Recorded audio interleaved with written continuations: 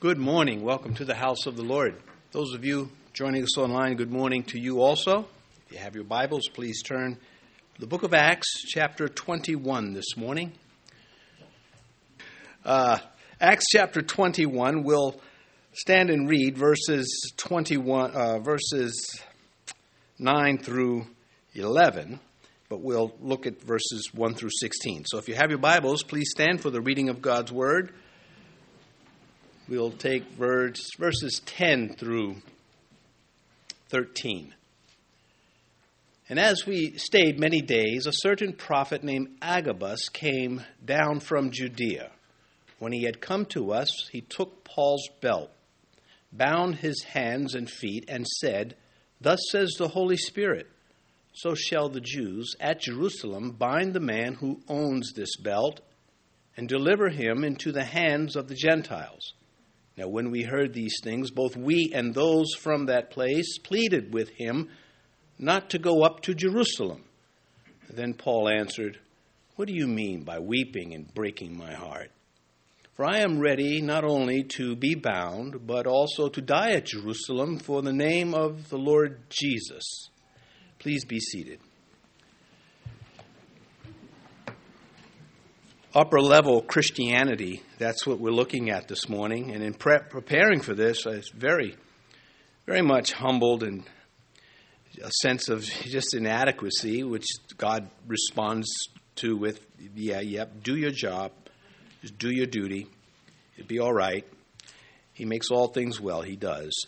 Anyway, this is upper-level Christianity we're discussing. There is, however, unfortunately, an upper-level anti-Christianity. We want to be aware of that, be on guard against it. And it is something that takes place with those who hear the gospel, grow up in a church, a good church, and then turn against the Lord. And we're not going to give up on those. We're not going to cave into them either. We know what we're supposed to do. As for this man, Paul, death did not faze him. He had such a view of the throne of God in heaven that life on earth just didn't mean all that to him. And so here we are, about 27 years or so after the giving of the Holy Spirit at Pentecost, about 27 years after the resurrection and ascension of Jesus Christ. And the question, as we consider this section, or as we consider Acts, why is Paul trekking around as much of civilization as he possibly can? Why doesn't he just stay in one place and minister and develop the saints there? Why does he repeatedly disregard the high price of physical persecution so that he could preach Christ? Well, the first reason is the love of Christ. That's what compels him. He wrote that to the Corinthians. Later, not yet, he hadn't written this letter to the Philippians yet. He had finished with the Corinthian letters. But to the Philippians, he would later write, "For to me to live is Christ, to die is gain." When he wrote to the Corinthians, he said, speaking of Jesus, "He died for all, that those who live should live no longer for themselves, but for him who died for them and rose again." This is who this man is. As we consider his letters, this is the man. This is what the Holy Spirit did through this individual. This adds much weight to the things he has to say, we call Scripture. Again, in 1 Corinthians this time, he says, "For necessity is laid upon me. Yes, woe is me if I do not preach the gospel." He knew what he was supposed to do, and he did it.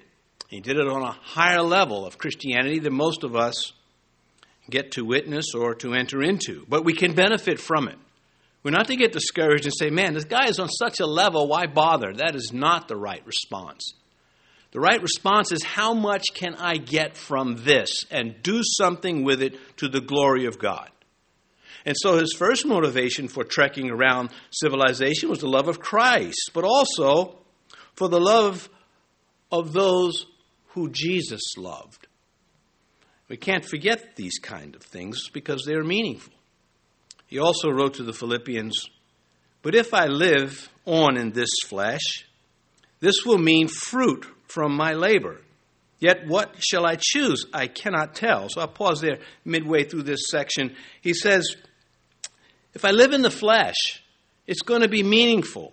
Where he's going is, I don't want to live in the flesh. I want to go home to heaven. But work here has to be done. And God has assigned me work, and I'm going to do it as best I can. He continues, for I am hard pressed between the two, having a desire to depart and be with Christ, which is far better. Nevertheless, to remain in the flesh is more needful for you. And being confident of this, I know that I shall remain and continue with you all for your progress and joy of faith. This is, again, upper level Christianity. It's not common. He reflects in his life, in these words, the attitude of God towards sin. His moving around, preaching Christ, taking the beatings and all the things that went with it. He's reflecting the attitude of God towards sin. And that is continued hostility towards sin. Because sin hurts man. God tells us that. The saints try to do their best to impress upon those who they ministered to this very foundational truth. Sin hurts humans. Sin hurts living things. All creation groans, wrote Paul. Now, the keynote of the remainder of this book of Acts is centered in his bondage as a prisoner of Christ. He was never a prisoner of Rome. Rome thought he was. They were wrong about that. The Philistines, they were wrong about Samson after they captured him. They found out if they cut his hair, he would be weakened. They didn't factor in that hair growing back. And it did grow back. And he used it to the glory of God. And in so doing, he greatly lessened the tyranny and the assaults on his own people at the hands of the Philistines. And this man, Paul, a prisoner, he spoke in the last chapter to the elders at Miletus. He said, and see, now I go bound in the Spirit to Jerusalem, not knowing the things that will happen to me there. He didn't care. Whatever was going to happen to him in Jerusalem was not enough to keep him out of Jerusalem. Where do you get this kind of courage? He had every opportunity to back out of this. God was not forcing him to go to Jerusalem. That's what's going to come out of this section of Scripture. God was not forcing him. But God wanted him to go. Is this boring to you? Perhaps, if it is so, because your life is lived worried about your life. You have picked things that will bring you down over things that will lift you up. And serving Christ exalts the soul. That's why we sing with joy. The exaltation for Christ comes from what he has done for us. Insights, they matter. Insights into Scripture, from Scripture, they matter because they influence performance. Take away the insights that the Holy Spirit gives through his preachers, and what do you have? What are you left with? Those without biblical insight are missing out. They're missing out on building a stronger faith. And if these kind of things are just, history to you, boring, maybe you have plateaued. Maybe you have just flatlined now. And that zeal for your Father's house is not consuming you. When they mocked the prophet Isaiah and said, who are you going to teach? Children, line upon line, precept, rule, all these, insights. Isaiah did not let them stop him. He continued. Those who get nothing out of the Scripture and claim Christ to be Lord, I think are living on a lower level of the faith, not at a place you want to encourage someone to be. Jude said, but you, beloved, Jude verse 20, building yourselves up on your most holy faith, praying in the Holy Spirit. Did you catch that, building yourselves up? You've got responsibility too. Don't sit there and wait for God to do everything. This life-changing moment really doesn't happen the way we want it to till we get rid of this life and we enter into that new life. And that's part of what Paul was expressing in the Philippians. It's better for me to be with Christ. That's a life-changing moment. Yeah, there are these lesser ones when we get saved. That's a huge life-changing moment. But to have those experiences, you see that a lot on the internet, right? Life-changing speech, life-changing sermon. And they really don't. They may excite you for the moment, but it calls for more than just one particular thing. Paul seems to have laid hold on that very thing that changes the life, not so much his, but those who he ministered to. And so we look now at verse 1, and he says, Luke writing, "Now it came to pass that when we had departed from them and set sail, running a straight course, we came to Kos, and the following day to Rhodes, and from there to Patara." Now Luke is documenting for us the weary and arduous labor of traveling. And in all these centuries, it's still tough. It's still difficult. Paul would have liked a direct flight.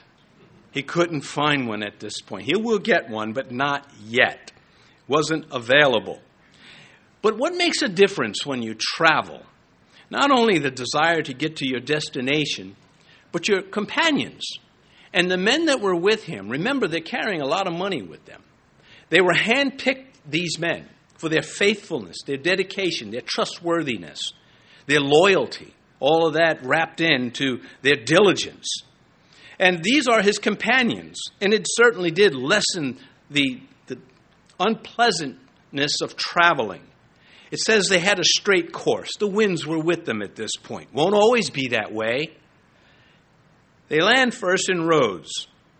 Now, Rhodes, not streets, actually had a big statue. Not at the days of Paul, by this time it's gone, but at one time in her history, one of the 7 wonders of the world was there. This giant 10-story statue of Apollos stood at the harbor's entrance. An earthquake toppled it.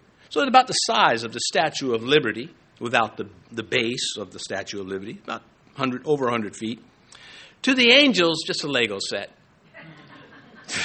The angels look at man's 7 wonders and others, this is a Lego. You should see what we got up here. Anyway, coming back to this, that keeps things in perspective, does it not? Man is very impressed with himself, and there's some things to be impressed by, but to a point. Verse 2, "And finding a ship sailing over to Phoenicia, we went abroad and set sail." So he manages to find his direct flight on a ship, a voyage of about 400 miles, take about 5 days to make. Verse 3, "When we had sighted Cyprus, we passed it on the left, sailed to Syria, and landed at Tyre. From there, the ship was to unload her cargo." Interesting, he goes to Rhodes and Tyre. Phonetically, it's funny. I didn't write it. I just noticed it.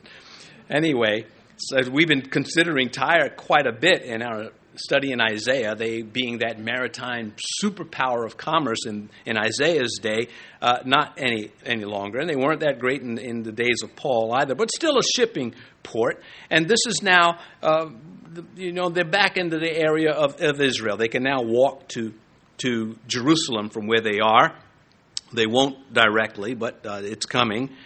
And he knew he's heading into the mouth of the lion. He had he knew this going back to when he was still in Philippi writing to the Romans. This is what he says to them. No, he doesn't know what's happening at the time he writes the Roman letter concerning Jerusalem, but he knows it's not good. And he knows he has to be there. And he writes to them, he says, "Now I beg you, brethren, through the Lord Jesus Christ, and through the love of the Spirit, that you strive together with me in prayers to God for me." This is the great Apostle Paul saying, I have something on my heart, and I want you to pray with me about this.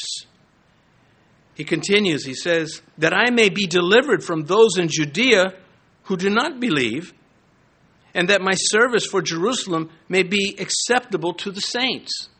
These things were weighing on him. And it wasn't that he was looking for a peace about it. He wanted to complete his mission. And as he's traveling towards Jerusalem, and he stops off at Miletus to meet the pastors from Ephesus, he goes through it with them. He gets to mainland Israel now, and he's going to go through it at Caesarea. And everywhere he goes, Paul, they're going to get you. Coming from his own people. And they loved him, of course. How can this bore us? How can we not see the value of these things? You read that section in Romans 15, now I beg you, brethren, through the Lord Jesus Christ and through the love of the Spirit that you strive together with me. And you think that it's just nothing going more with that he's just asking for prayer. No, he doesn't. He knows he might face beatings. He's had them before. He understands what it's like to take a beating for Christ on one day for maybe 10 minutes and then have to heal through that process for the next few months. From the wounds and the shame, and then go through it again, because so many of these beatings were public beatings. And he faced them all. He looked at the job, he said, what does it call for? And then he went about fulfilling the work that was necessary. Okay, this calls for me to preach right now, even though I'm going to catch a beating or be jailed. How can this bore us? How can we not see the value of it all? How can we not place ourselves in this picture and say, that's high-level Christianity. I may not be able to get to that level, but I can grab something. I can get to some level higher than what I would have achieved had I not been exposed to these truths through God's Word. He says, and landed at Tyre. We are told earlier in Acts chapter 11, verse 19, won't be able to read them all, it takes too much time, but I'll give you the reference point, that after Stephen was murdered in his martyrdom, after he had gone to heaven, that the Christians suffered persecution in Jerusalem, and so they fled. They got out of there except for the apostles. And when they did so, this is one of the regions mentioned that they brought the gospel to, but they were only preaching at that point to the Jews. They were preaching Christ as Messiah to the Jews. That persecution that they fled from was spearheaded by this man, Paul, before his conversion. What are the chances that here he is, I don't know, as we mentioned, 27 years later, a little less than, if you factor in his conversion times, about 24 years later or so. Here is Paul breaking bread, worshiping, praying, being loved on by the Christians he chased up there. Because God saved him. Because the Christians did not cave to the persecution. They continued with their faith. Paul was the one that was converted. And may we not give up. So you may have a child, you may have a parent, you may have a co-worker, preferably pronounced Cal-Orker, because it's spelled that way. Anyway, you may have someone in your life who you think is beyond reach, and they may be. You don't know. What you are called to do is do your duty. Do your job. You pray for them if God puts them and keeps them on your heart, especially if He keeps them on your heart.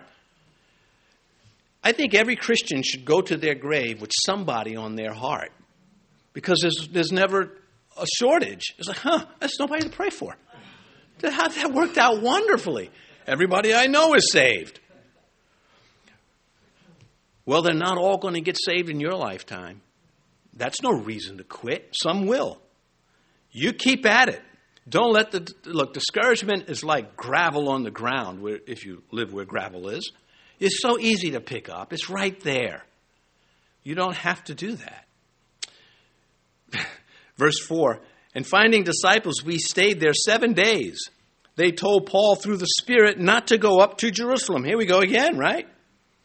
They were warnings. They were warned through the Holy Spirit. They knew the Lord is putting it on my heart that this is not going to go as we would like it to go. But the prohibition was their interpretation. the Spirit was warning them that Paul would suffer persecution. He was not prohibiting Paul. And, they want Paul to be safe. They don't want him to suffer any more harm. He's no spring chicken as people go. He's been around a while. And they figure, he's paid his dues. He did not agree with that. He felt his dues was due monthly. You could say it that way. The Greek really brings this out, I think, a little bit better than the translators have opted to give it in the New King James and the Old King James also. Either way, the Greek says really that, Paul, you should not go to Jerusalem rather than you must not go to Jerusalem as the Spirit's leading them. The Spirit told the trouble's coming. Paul, back in chapter 20, we should read it, Acts chapter 20, verse 22, we find that Paul knew that God was leading him there. And see, now I go bound in the Spirit to Jerusalem, not knowing the things that will happen to me there, except that the Holy Spirit testifies in every city, saying that chains and tribulations await me. Interesting. Agabus will only confirm what Paul says and really won't be bringing anything new to him, though the spectators will be new to them. Paul continues, but none of these things move me, nor do I count my life dear to myself, so that I may finish my race with joy. Now here it comes, the part that connects him to Jerusalem in spite of the suffering, and the ministry which I received from the Lord Jesus to testify to the gospel of the grace of God. That's my job, to get to Jerusalem to testify to the gospel of the grace of God. God told me when I was converted, Paul could have said, that I'm going to suffer a lot of things for the gospel. And he sent Ananias to tell him that. And that's in Acts chapter 9, verses 15 and 16. And so he knew what was coming, and he was good with that. And, he must not heed their advice when he was so sure of what God was telling him. Nehemiah was probably one of the best leaders in the scriptures that we have. A man who just did not suffer fools. He could work with those who were weak, but he did not suffer fools. Very intolerant of things that were way wrong. And at one point, he was so successful, he said, we got to find a way to kill this guy. Maybe we could just tell him, they're trying to kill you, Nehemiah. Come to us and let's talk about this. And, flee the city, run away. And his response in Nehemiah 6:11, one that I've tried to live up to, but it's hard. He said, shall a man such as I flee? Well, that's Paul. Paul said, shall a man that has been told by the Lord to go preach this ministry of the gospel, should I flee? No, I won't do it. And he's certainly a different type of character than Nehemiah, and he'll get to his response in a minute. But God is putting on display through this entire event for all the believers what upper-level Christianity looks like. Now, Paul's not the only one. Peter's going to go to his grave on an upside-down cross. He's not the only one. He's not the only martyr, but he's the one. It's the one story that God chose to center on. And here it is, being paraded before the believers. This is how you do it. The honest response to this is, I don't think I can do that. Well, you can't, but the Spirit of God can in you. They saw Paul's life at risk, but Paul saw souls at risk of being damned without the cross of Christ. And we would think that, what awaited him was having suffered so much from unbelieving Jews, unbelieving Gentiles, and make-believing Christians, and even some shallow true Christians. After putting up with all of that, he is still going. He is not discouraged. Zeal for his Father's will has not cooled. I keep repeating myself, but to me it's stark upper-level Christianity. I want that to haunt me sometimes. I want that to be when I feel like, I'm just tired, or I'm fed up with this, or this and that, and it comes into my mind, there is an upper level of Christianity available to me. And I can avail myself of it. I don't know how much of it I can do, but I know some of it is available. And that alone scares hell Hell wants no progress in the life of the believer because they're afraid of it. God might use it to save a soul, to encourage a believer. Years ago in a vision, the Lord told Paul to flee from Jerusalem. Now he's just giving him a heads up what waits there for him. Now, there are those that will come to you and say, God has a word from me to you. All your caution lights need to light up at that point.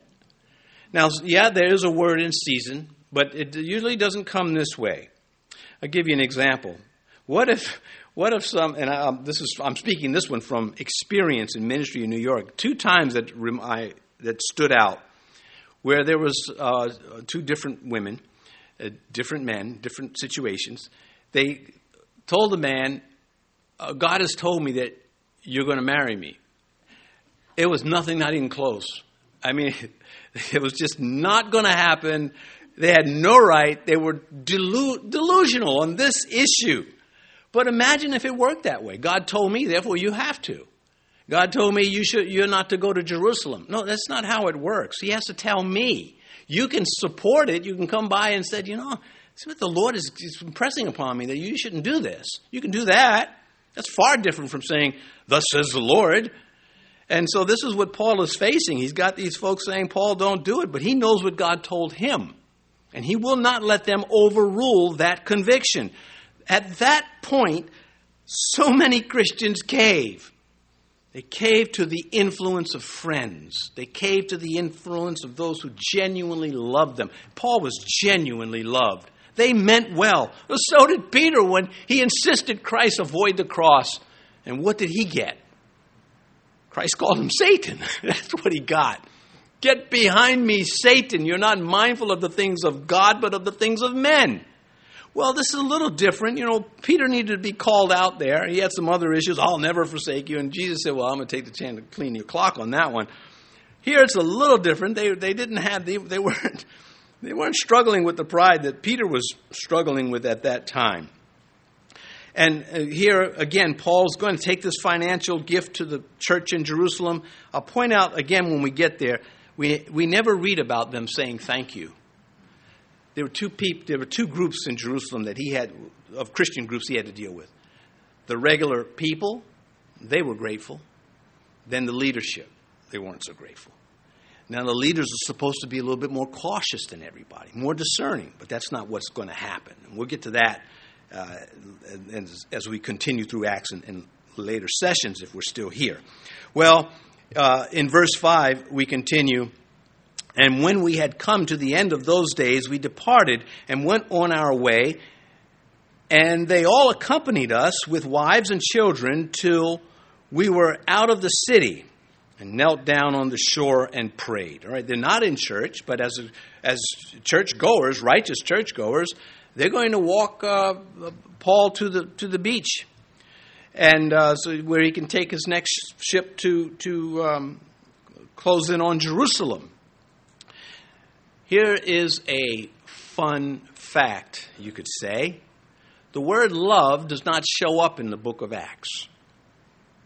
Not one time. But the fact of it. And that's what God is after.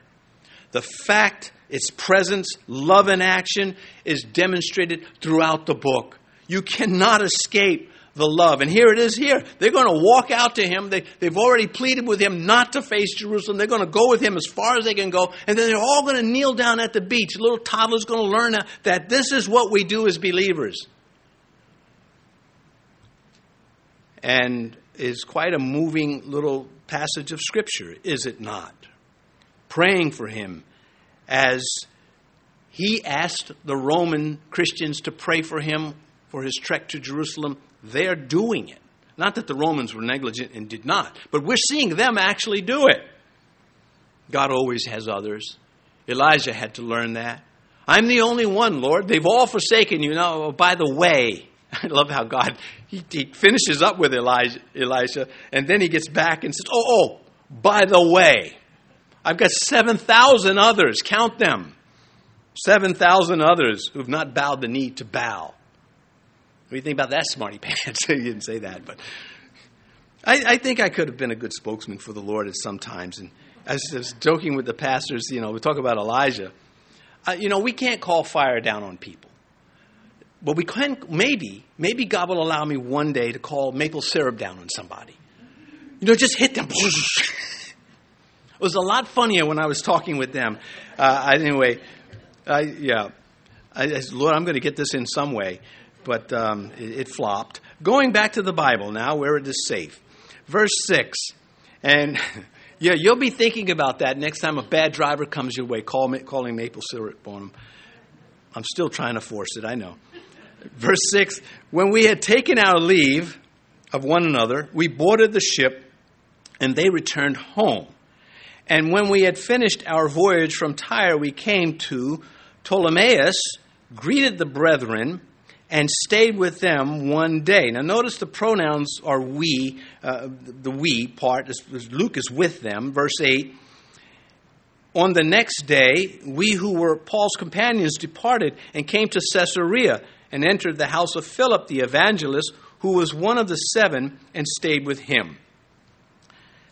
Now, the way this reads in verse 8, on the next day, we who were Paul's companions departed. It sounds like they departed from Paul. See, the Bible does this. You got to keep everything in context. You got to okay, what's happening? Well, verse 11 tells us Paul is still with them. And I just point that out because, again, in Old and New Testament, there are things like this, and you can misunderstand what's going on if you disconnect the context from what is taking place. Anyway, this is a major seaport in Israel, Ptolemais.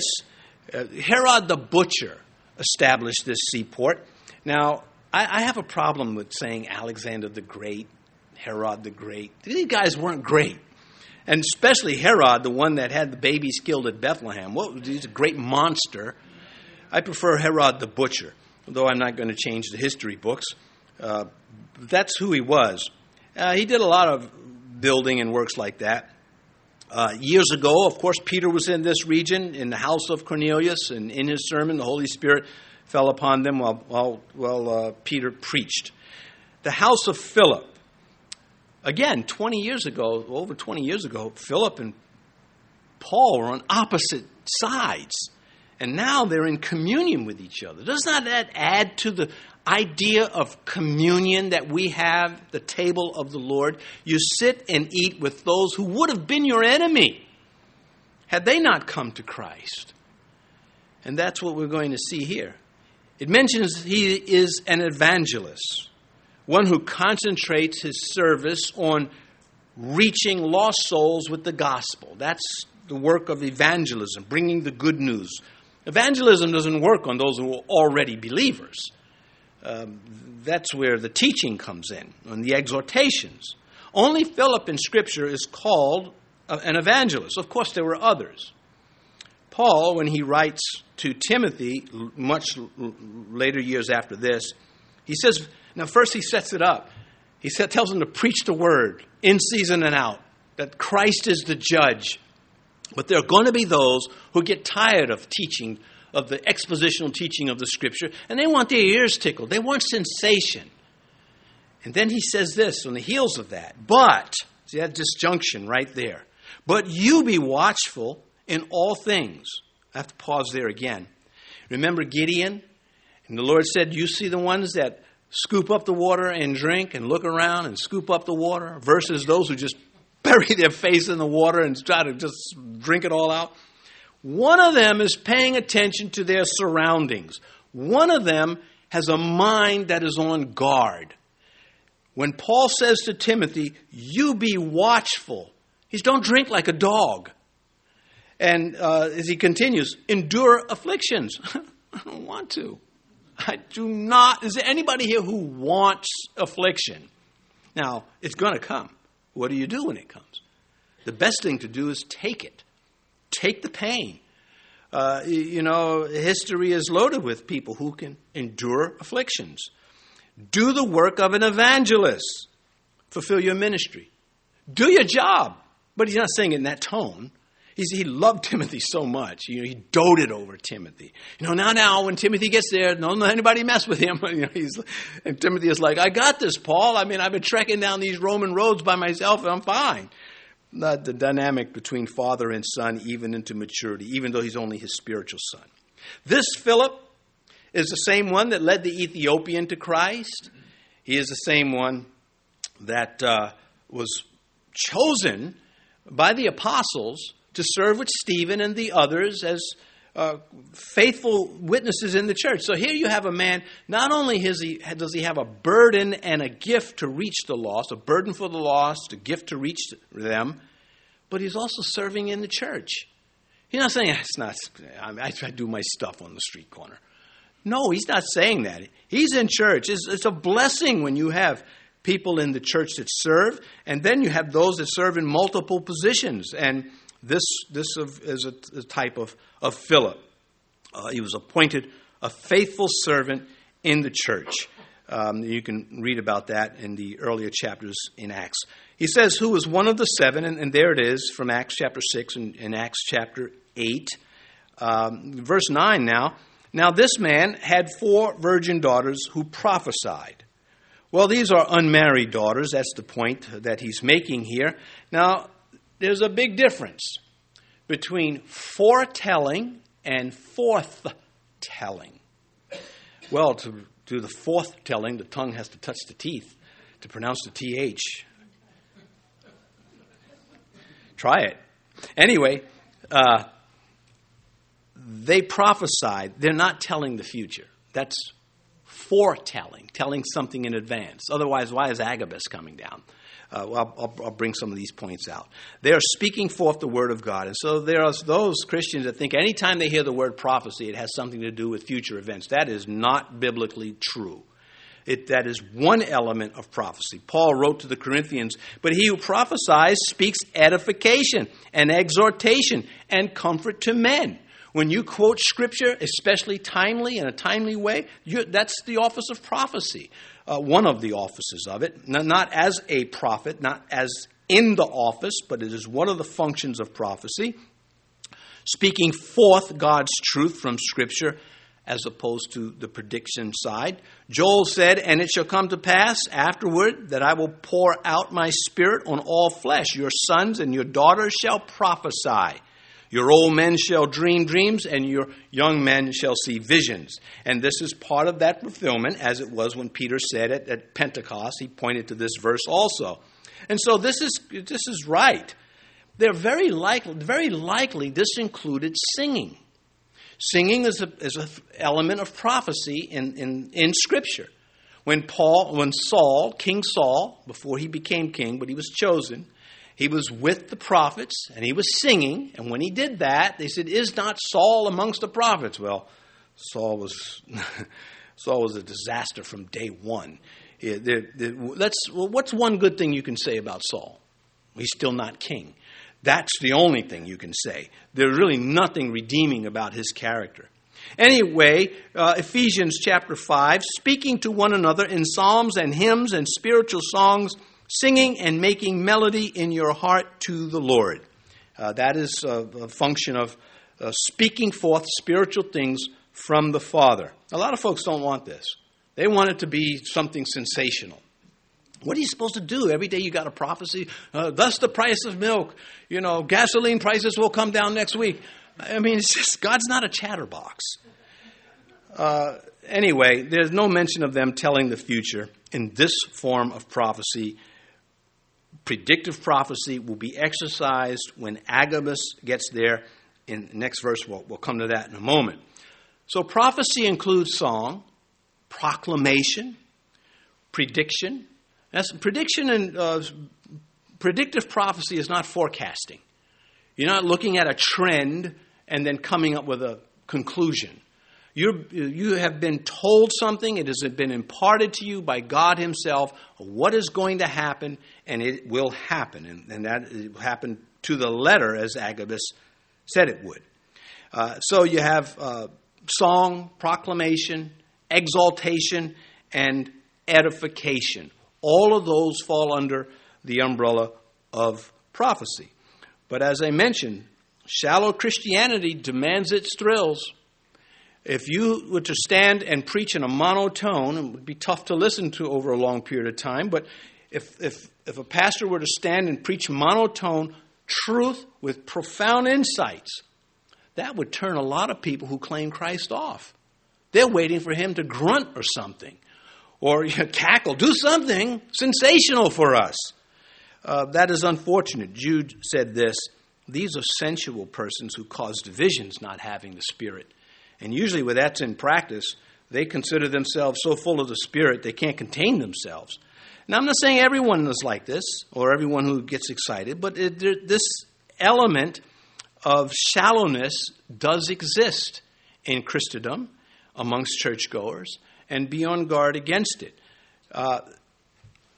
I find truth emotionally excites me. Yes, that's it. When God gives me an insight and says, they never watched Samson's hair. That's like, yes, that's it. I love those kind of moments. I would have never come up, thank you. By the way, it doesn't work that way. We wish it did. Lord, since I've got your attention about this other matter, it doesn't happen that way. He knows better. Anyway, verse 10. And we stayed many days. A certain prophet named Agabus came down from Judea. Now he's going to foretell. He had already foretold of a famine that hit Jerusalem back in Acts chapter 11. It happened just that way. Now he's prophesying, predictive prophecy of Paul's imprisonment. And it happened exactly like he said it would. They're going to arrest you. Here's the part we miss. We see the belt getting tied and the chains.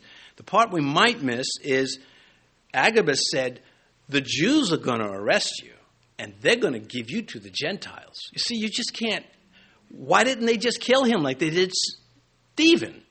Because God told him what's going to happen, and God wasn't going to let them kill him like they did Stephen. And so this is all good stuff. I'm excited until trouble comes, right? Then we're scrambling. Well, that's okay. Don't be disappointed in your faith when you are confronted with a lion and you are dealing with perplexity and fears. Don't be surprised by that. Oh, no, I should be a stronger Christian. Work it through. And those of you, if you're a Christian and you say, you know what, I know I'm a weaker Christian, just take confidence in this exhortation. You are a lot stronger coming under God's word than what you would have been had you not come under God's word. Satan wants to mess with our heads. And once he's allowed to do that, it doesn't come out well for us and usually others around us. It does take some grit, and you have it. You might not think you do, but you have it. You may not, and I'm pretty sure about this, you may not have as much as Paul, but you've got some. And put it to use. So the more you use it, the better at it. I've been carrying this thought around for a while. The Shelby Fort, who I mentioned in one of the other sessions, was a historian, a well-read historian about the letters and the exchanges of the days of the Civil War. And he was asked, what did the veterans of that war do about what today the shamanologists have called, well, okay, let me stop. Today it's called post-traumatic stress. And he was asked, have you found anything? And Shelby knew as a boy some of these Civil War veterans, visited them, some of them double amputees, etc. And he said quite the opposite. They accepted it. They were proud of their heritage, both North and South. They were proud that they fought. He said the ones that he encountered were jolly. And he felt, even as a child, somewhat humbled by that. So it's interesting that this grit is available to human beings. But the devil comes along and tells you it's not available for you.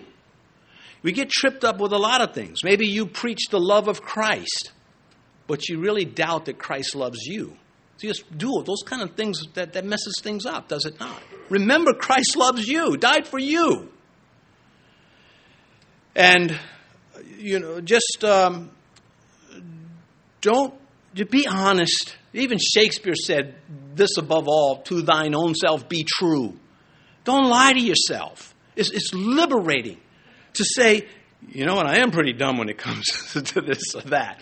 Maybe, if someone said to me, look, I got a calculation for you, I would say, get away from me. I never knew it.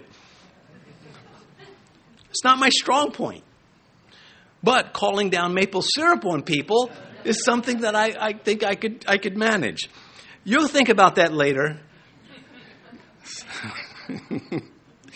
A harmless way of expressing your disdain for the other person is to cover them in maple syrup.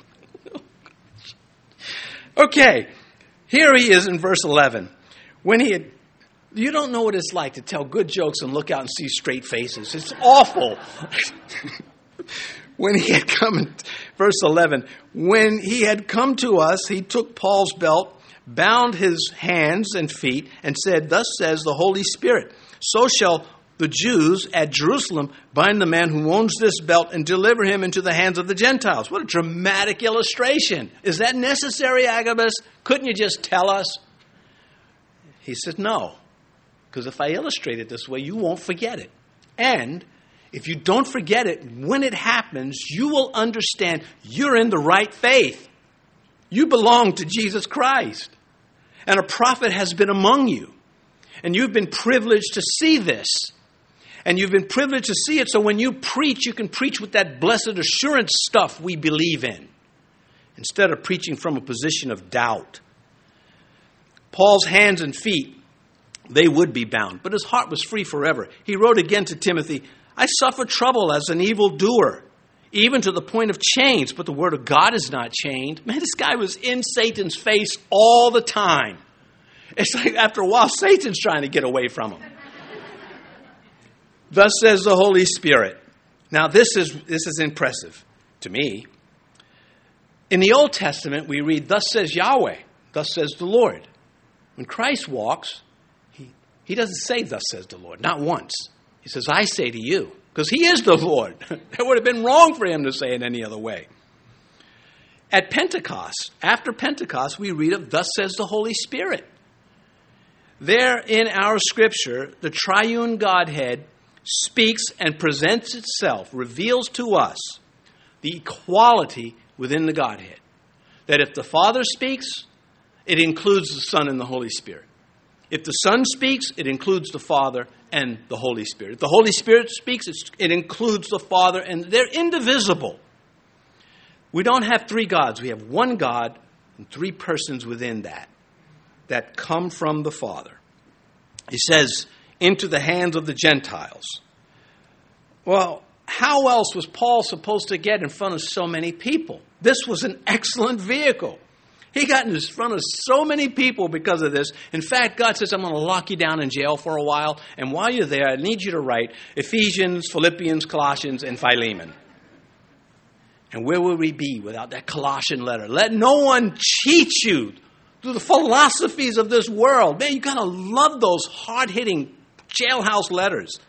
Even Caesar, he was going to get to Caesar, and he did, and Rome was going to pay for the trip. And that's exactly what happened. He got a free bath on the way, if you can call shipwreck that. Verse 12, now when we heard these things, both we and those from that place pleaded with him not to go to Jerusalem. Here we go again.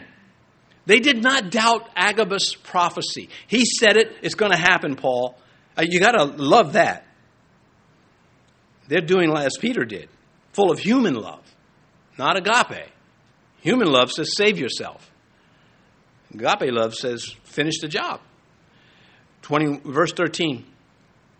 Then Paul answered, what do you mean by weeping and breaking my heart? For I am ready not only to be bound, but also to die at Jerusalem for the name of the Lord Jesus. He got choked up here, no question. How do you not get choked up, people loving on you like this? See what I mean? But the word love is not there. But is that not love? Is this not full-blown agape love? And unfortunately, it's missing from too many churchgoers. It was missing from some in Paul's day. They harassed him. Romans 12, I beseech you therefore, brethren, by the mercies of God, that you present your bodies a living sacrifice, holy, acceptable to God, which is your reasonable service. Yeah, Paul, I hear you, but that's upper level. And though I want to get there, I feel like it can't. And God says, you stick with me, and if I need you to get there, I'll get you there. Paul could take no credit for any of this. You think he got to heaven? Did you see that? Did you see what I did? They would have pulled the lever. Gone to the other place. Anyway, verse 14. So when he would not be persuaded, we cease, saying, the will of the Lord be done. Well, there it is. They weren't saying, okay, it was God's will that you should not go. That was their interpretation. So now they're saying, fine, he's not going to cave into us as much as we want. They saw the look on his face. They saw his heart breaking. They listened to his tone. He loved them back. There's a difference between stubbornness and resolve. Stubbornness is the flesh, that carnal nature that's going to do what it wants to do and really isn't too interested in what God wants. Its determination is homegrown, not heaven-born. This is not what Paul was offering. Stubbornness is determined to continue the wrong course just because. Maybe because you want it so much, or maybe because you just want to stick it to somebody else. You don't want to give the satisfaction to the other person being right. You know, that's why it's so hard for some people to come and say, you know what, I was wrong. I'm sorry. Some people have a hard time with that. Well, that's the flesh. It ain't the spirit. If you're wrong, you need to own up to it. And if you get good at hiding your guilt, you become more of a pain. That's what I hear.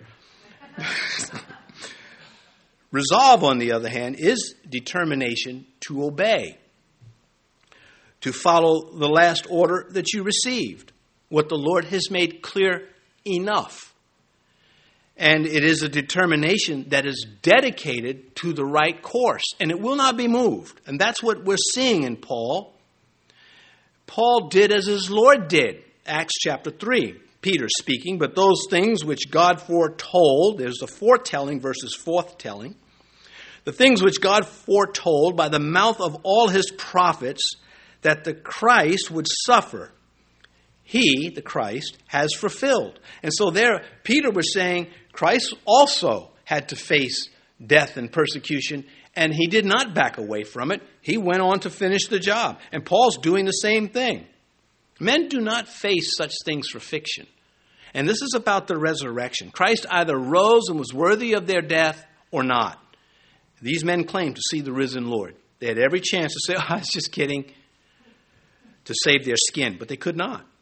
David wrote, happy is he whose sin is forgiven, whose sin is covered.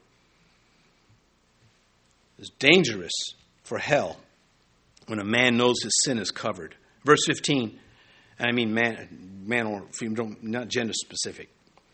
Verse 15, and after those days we packed and went up to Jerusalem. Interesting fact that they had their little bundle. They had suitcases, little sacks of something. Some probably had nicer ones than others. As is always the case. But is that a Samsonite? Of course, we're Jews. We only use Samsonite. But anyhow, yeah, you can use that. Anyhow, God does impart things. And anyhow, they packed up. It was a 50-mile trek. Reading verse 15 again, and after those days, we packed up and went to, Jerusalem, Jerusalem, the one that kills the prophets and stones those who were sent to her. How often I wanted to gather your children together as a hen gathers her chicks under her wings, but you didn't want it. You weren't willing. We face that when people say, I don't want to hear the gospel. That's not our cue to quit. Lie down and cry. All right, I'm going to pray for you, punk. No, you can't say that part. But you can feel it. And verse 16. Also, some of the disciples from Caesarea went with us and brought with them a certain Nason of Cyprus, an early disciple with whom we were to lodge. I don't know about you, but I'm quite disgusted by silent letters. Why put the M there? It's not necessary. Anyway, we're closing with this. This is incredible, I think. They're coming to Jerusalem. It's Pentecost. It's a mandatory feast for men of Israel to be in Jerusalem. It is going to be packed. Where are they going to find lodging? Who thought about that? Well, they did. That's why Nason is coming with them. Nason was with them up in Caesarea.